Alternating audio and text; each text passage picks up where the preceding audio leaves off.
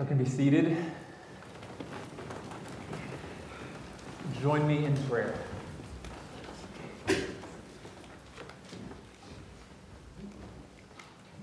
Father, that is what we know with all of our heart. That your Son's wounds have paid our ransom. That we at every turn have turned to ourselves. That we've been selfish and self-seeking. That we put ourselves before others. That we trust our own insight more than we trust what you tell us. And we know that in that we've found ourselves cut off, estranged, separated from you. Yet in spite of that, in the face of that, you sent your Son, who responded to our sin with grace, and yet more grace, who's not left us as we were, but you've given us your very Spirit that we might be changed, transformed into who you would have us to be. You've given us life, and life in abundance. So may we be marked by a deep hope that can't be shaken. May we be marked by joy that's not dependent on the circumstances around us, but that's dependent on you, the giver of all good things. Yes. And so fill us with hope, fill us with love, fill us with peace. We might be your people. We pray this in Jesus' name. Amen. Amen. Well, it is good to see you this morning. I'm excited to turn to Romans 5 together. This is one of the most well-known passages in the book of Romans. And so I'm excited to be able to look at that together with you this morning. So Romans 5, I'm going to start reading in verse 12, and we'll go through the end of the chapter through verse 21. Romans 5, verse 12, Paul says, "Therefore, just as sin came into the world through one man, and death through sin, and so death spread to all men because all sinned. For sin indeed was in the world before the law was given, but sin is not counted where there is no law. Yet death reigned from Adam to Moses, even over those whose sinning was not like the transgression of Adam, who was a type of the one who was to come. But the free gift is not like the trespass. For if many died through one man's trespass, much more have the grace of God and the free gift by the grace of that one man, Jesus Christ, abounded for many. And the free gift is not like the result of that one man's sin. For judgment following one trespass brought condemnation, but the free gift following many trespasses brought justification. For if because of one man's trespass death reigned through that one man, much more will those who receive the abundance of grace and the free gift of righteousness reign in life through the one man, Jesus Christ. Therefore, as one trespass led to condemnation for all men, so one act of righteousness leads to justification of life for all men. For as by the one man's disobedience the many were made sinners, so by the one man's obedience the many will be made righteous. Now the law came in to increase the trespass, but where sin increased, grace abounded all the more, so that as sin reigned in death, grace also might reign through righteousness, leading to eternal life through Jesus Christ our Lord." Romans 5 sets up two different heads, two different eras, two different separations. One is marked by Adam, and the other is Christ. And so Paul takes us through this comparison in order to help us see what it is that Jesus has done. Calvin says it this way. He says, "If the purpose of Christ's coming was to redeem us from the calamity into which Adam had fallen, a clear realization of what we possess in Christ can only come when we've been shown what we have lost in Adam." And so you see that, especially in verses 15 to 21, there's this constant back and forth. Here's what Adam has done. Here's what Christ has done. Here's the effect of what Adam has done. Here's the effect of what Christ has done. These are just played off of each other back and forth over and over and over. And these two figures, Adam on one side and Christ on the other, function as kind of turning points of two separate ages.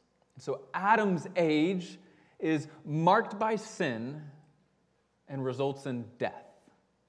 And Christ's age is marked by grace and results in life. And these two are played off of each other. So two big points that I want to form everything around this morning.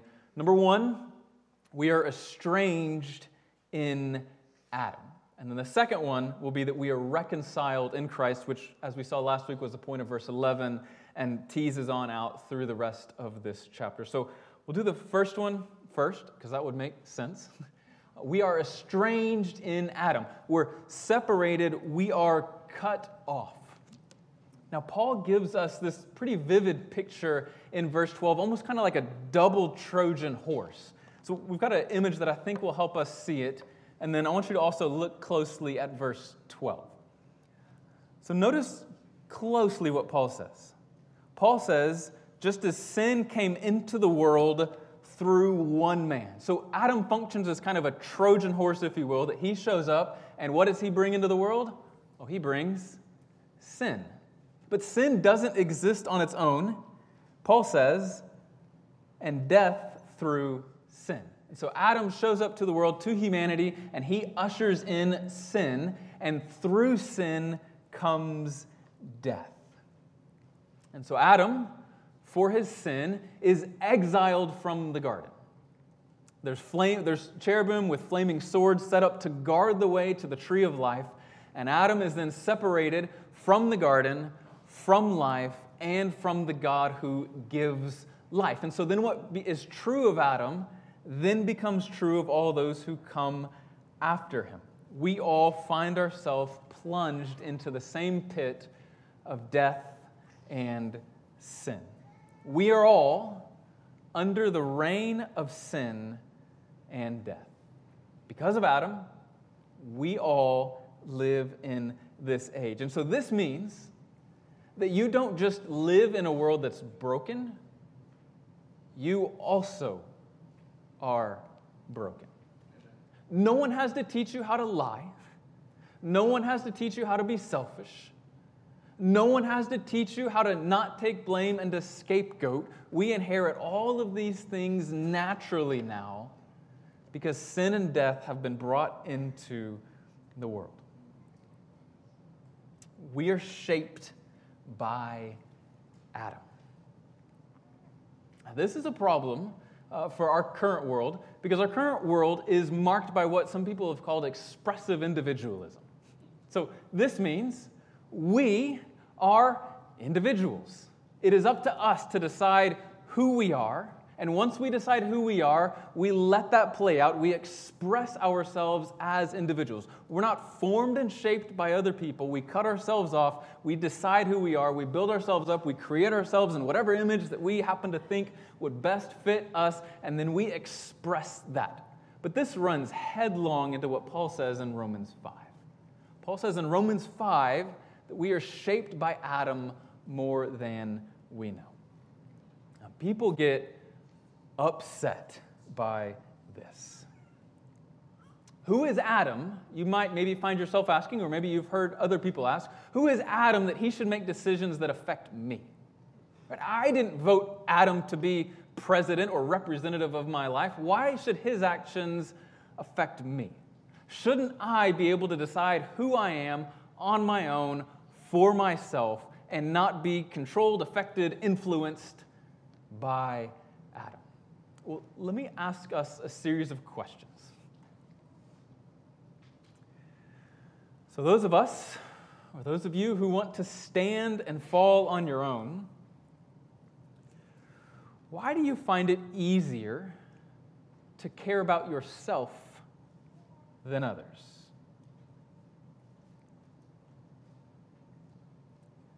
Why do you default to seeing others as obstacles to overcome on the road to finding your own self-fulfillment. Because isn't that how our world tends to think? In order for us to express who we are, there's other people who are in the way, and we need to overcome those other people so that we can be our true selves. Why do you tend to view others as obstacles to overcome on your way to finding your true self?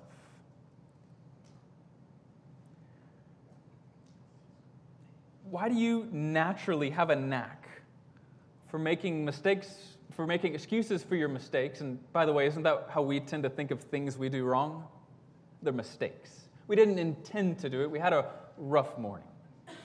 That really got under my skin. I didn't really mean what I did. It was just a mistake. We've got excuses for those. We've got a really good knack for finding excuses for ourselves. But when someone does something to us, we inwardly or sometimes outwardly find ourselves naturally fuming.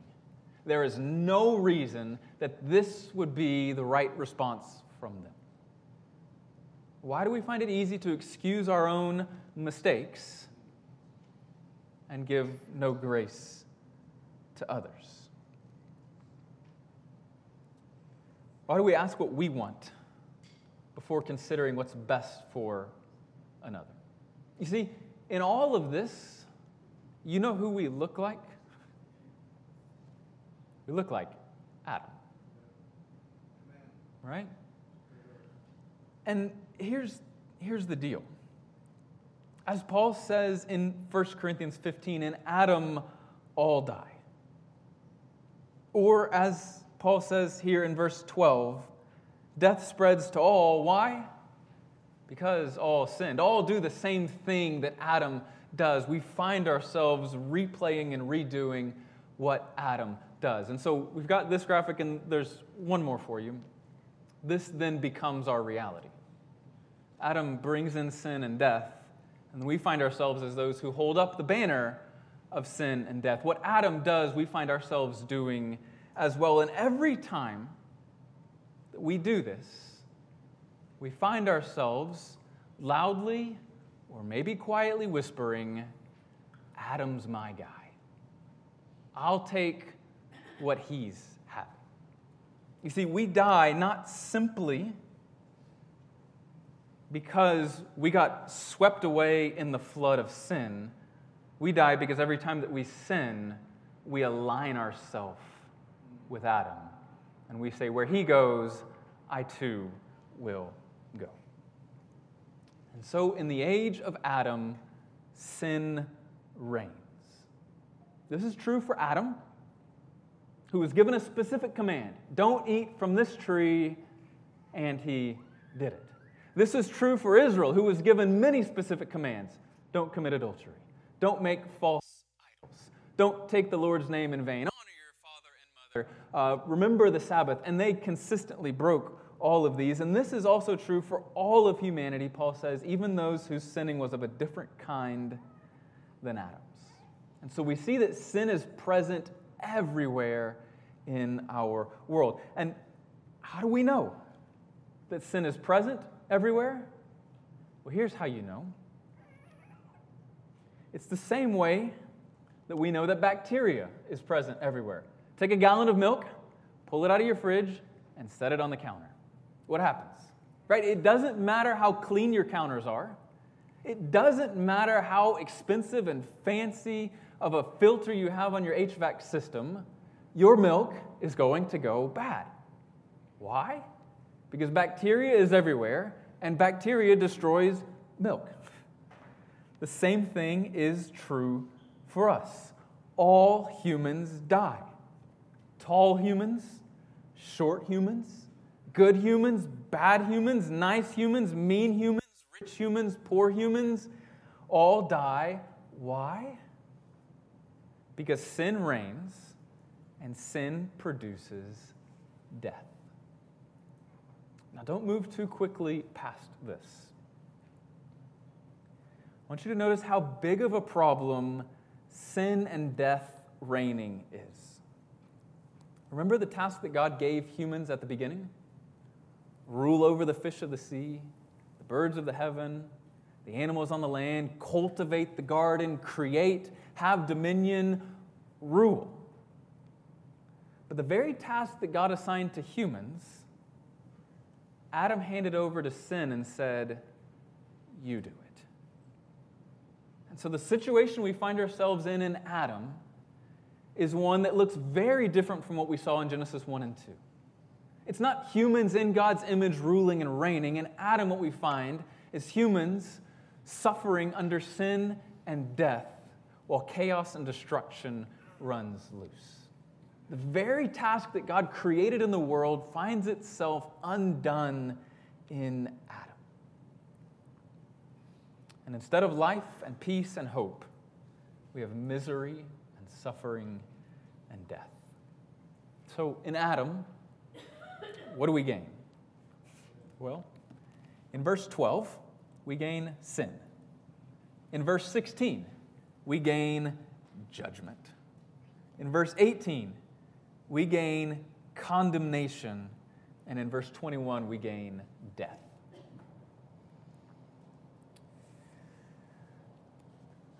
That sounds pretty hopeless. But if you read Romans 5, you'll notice that's not the tone of Romans 5. The tone of Romans 5 isn't hopeless. It's not sorrow. The tone of Romans 5 is triumphant. It's hopeful.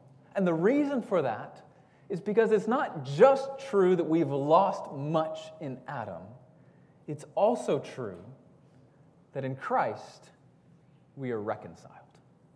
So that's the second point that I want us to see. Now, if you were to give this passage a quick read, I think you could be forgiven for finding it strange that Paul is comparing Adam and Christ, because Paul seems to think there's nothing that the two have in common. Christ does good, Adam does bad. Christ brings life, Adam brings death. These two seem to have nothing in common except for one thing. Adam and Christ both usher in new ages that affect everyone descended from them. And that's where the similarities end. Adam's age is sin and death, and Christ's is grace and life. So I want to look at verses 15 to 21 together. And I want you to notice this kind of back and forth here. So in verse 15, Paul says the free gift, that's the gift from Christ. He says it's not like the trespass, not like the gift that came from Adam. Well, how is it not like it? He says, if many died through one man's trespass, so Adam's trespass brings death. Second half of verse 16, what does the free gift bring? The free gift brings grace, and that grace abounds, Paul says, for many. And Paul is going to hammer this theme over and over and over and over again. Verse 16, the free gift, it's not like the result of that one man's sin. For the one man's sin brought judgment and condemnation, but the free gift brings justification. If because of one man's trespass, verse 17, death reigns through the one man, notice now what reigns. Those who receive the abundance of grace and the free gift of righteousness. Verse 18, one trespass leads to condemnation. Like, yes, Paul, we get the point, right? So one act of righteousness leads to justification and life for all men. As the one man's disobedience makes many sinners, so the one man's obedience, the many will be made righteous. Then in verse 21, sin reigns in death. Grace, on the other hand, reigns through righteousness, and that brings life through Jesus Christ, our Lord. These are played off of each other over and over. And so in the age of Christ, grace reigns. This was true for Christ. You remember the scene. Jesus is on the cross, and as he's being crucified, what's reigning? Grace is reigning. Jesus prays for the people who are crucifying him. He says, Father, forgive them. This is true for the disciples. You remember the scene? Jesus tells his disciples to forgive not 7 times, but 70 times 7, because in the age of Christ, grace reigns. This is true not just of Christ, not just of the disciples, but of all of Jesus' disciples, because what does Paul tell us? Paul tells us in Philippians 2 to have the mind of Christ, which is humble and considers others what? More significant than yourself. That's not a message that we hear anywhere else. Because this is a different age. In the age of Adam, sin reigns and we care about ourselves. We care about getting even.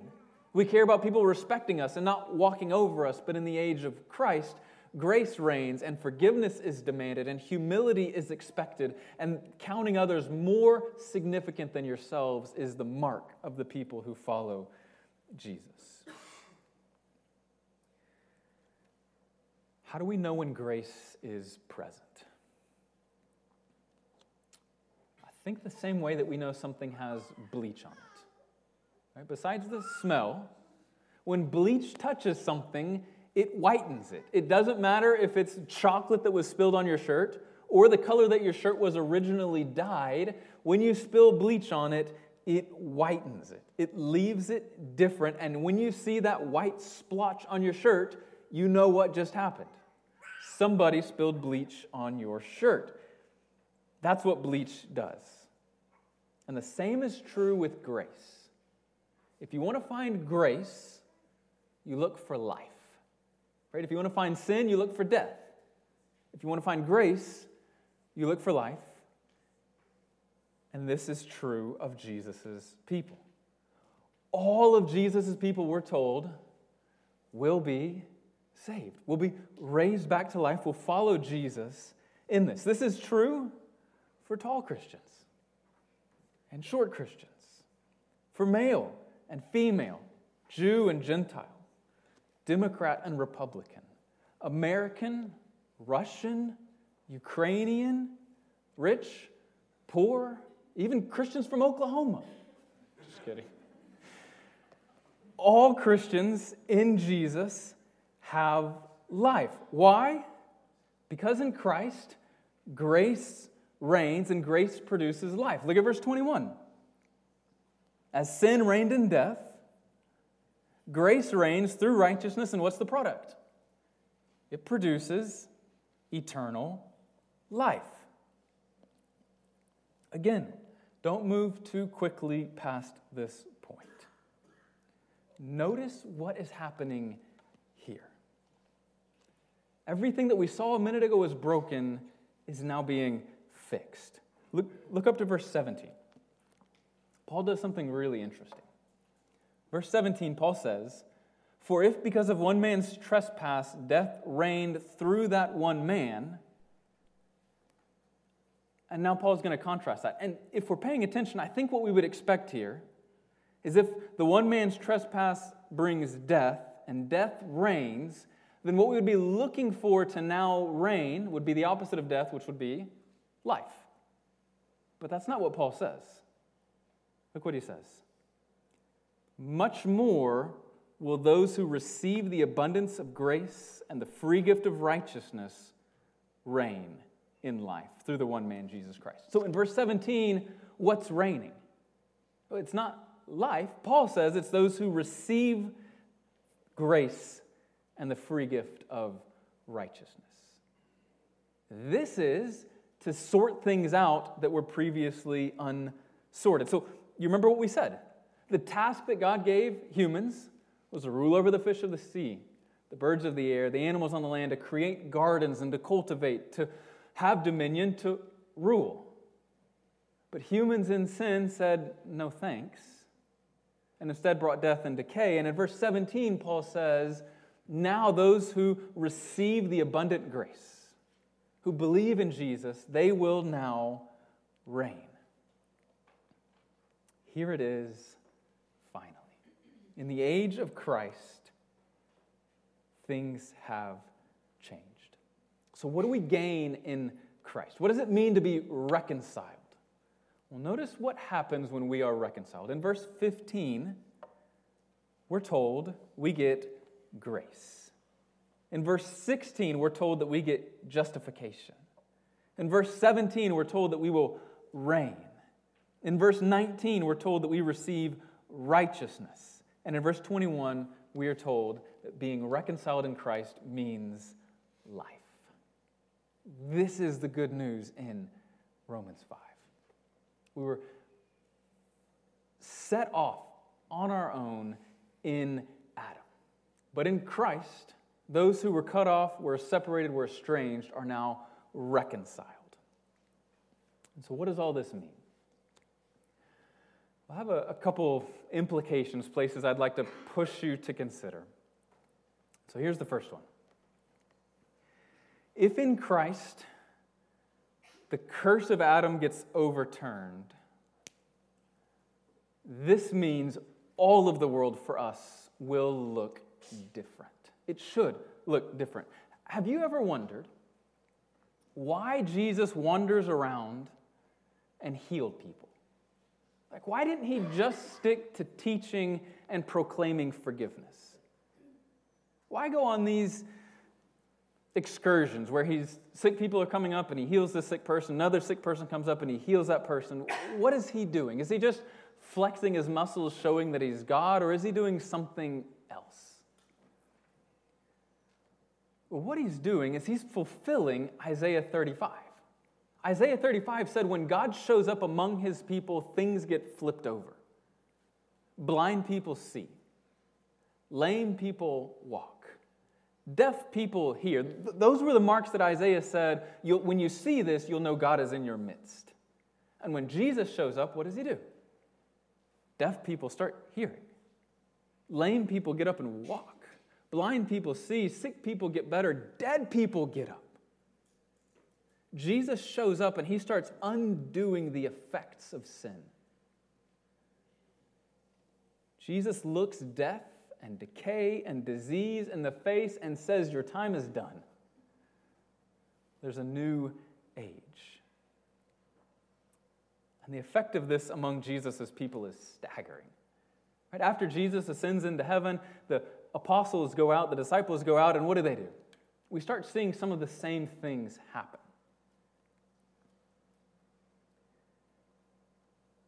Who is it who would dare to challenge death and decay and disease? Only those who believe that those enemies have been defeated. And so Jesus' people have a new outlook on life. Gary Ferngren published a survey by Johns Hopkins University, and here's a quote. He says, the hospital was, in origin and conception, a distinctly Christian institution rooted in Christian concepts of charity and philanthropy. He goes on to say that all of the things that were needed for a hospital were in place before Christians. But before Christians, everybody lived in the age of Adam and thought about themselves. But when Jesus defeats sin and death and all of its effects, Christians get let loose and new things start happening. And so in the 4th century, St. Basil, a bishop in Caesarea, started what locals called the New City. And in this place, there was not only a place for sick people to be cared for, there was also a soup kitchen, housing for the poor, a trade school, a hotel for needy travelers, and hospice for those who were dying. And this visible display of Christian hospitality gave it the name hospital. Where do hospitals come from? Hospitals come from Jesus defeating sin and death. Because now there's a group of people following Jesus who can tell and see and have the courage and boldness to know that death isn't the end. That something else is going on. That death has been defeated, that sin has been defeated, that one day Jesus will come back and all of this will finally be sorted out. But even right now, we who have the gift of the Spirit ought to be about the business of God even now. And so Christians look around and they notice pain and hurt and death and disease. And unlike any who had come before them, they found themselves not only aching, but able. And so when Christ overturns the age of Adam and sets something new, Christians begin to do different things. Adam's contribution were sin and death. Those get undone in Jesus. And now Jesus' people can live strange lives. We can sacrifice our money and our health to care for sick people. We can sacrifice our right to get even to forgive. We can sacrifice our resources to fund missions to take the gospel to the ends of the earth, which, by the way, is one of the central reasons Romans was written. Paul was on his way to Spain, and he was bringing the Romans alongside of him. In the age of Christ, sacrificing our resources to go to the ends of the earth makes all the sense in the world. Some of us, maybe even in this room, may find that in this age it makes sense for us to spend our most healthy, productive years going to the ends of the earth, to make Jesus' name known where it's not yet known. And in the end, my hunch is that we will find those weren't actually sacrifices at all, but that those were well worth doing, that paid us more than we would have had if we would have been stingy and kept our time, our money, and our resources for ourselves. So in the age of Jesus, Jesus' people are set free to be generous and gracious to those around them. Here's the other implication for us. Every person in this room and in our world live in one of these ages. You either belong to Adam or you belong to Christ. There's no middle ground. You're Adam's or you're Christ's. You reap sin and death or you reap grace and life. Those are the options. And so if you're here with us and you're not a Christian, or you're not sure if you're a Christian, let me invite you. You currently live in an age marked by death, but you don't have to. The grace of Jesus is strong enough not simply to nullify death. It's strong enough to bring in life. See, often people say things like, Christianity is old-fashioned, irrelevant, out of touch, out of date. It's time to move on to something else. But notice how Paul frames this. It's the opposite. He says the irrelevant, out of touch, outdated model is actually Adam. We know what that brings. That brings sin, and we know what sin brings. Sin brings death and division and frustration and hatred and murder, right? Like if you read the first parts of Genesis, you see where sin goes, and it goes quick. That's the dated, irrelevant, out-of-style way.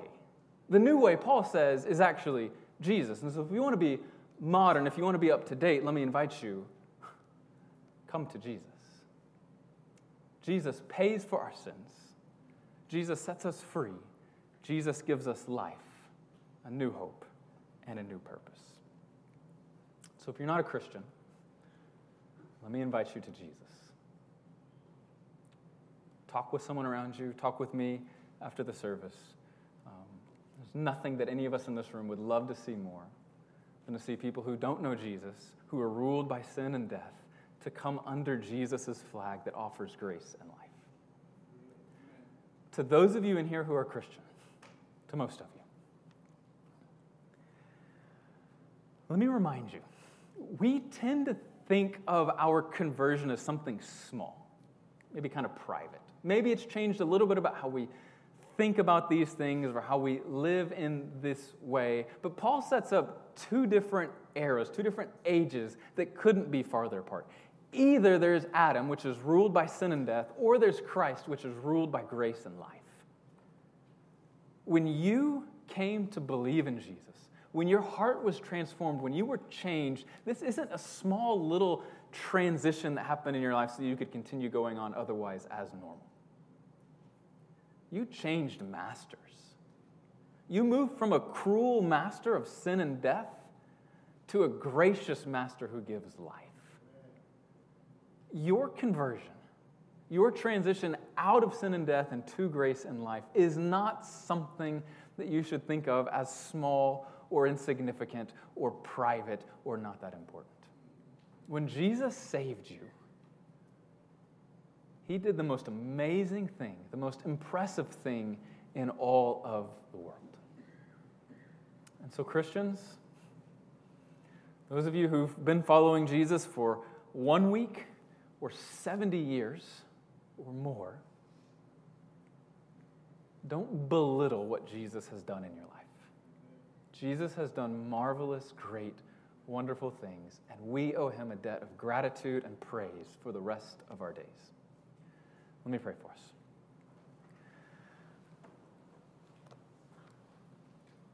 Father in heaven, you indeed are worthy of praise. You're worthy of praise for more ways than we can count, but this morning we specifically want to praise you for undoing Adam's work and for doing Christ's. We want to praise you for forgiving us of our sins, for making enemies children, for transforming us and changing us. And so help us to live lives that reflect what you've done in us. Help us to live lives that make it easy to see that it's not sin and death and Adam that are on the throne, but it's grace and life in Jesus. And so do this work in us, because we know that this is where meaning comes from, that this is where joy comes from, and that this is how your name is praised. And that's what we want. We want your name to be praised. And so we pray this in Jesus' name. Amen. Let's stand.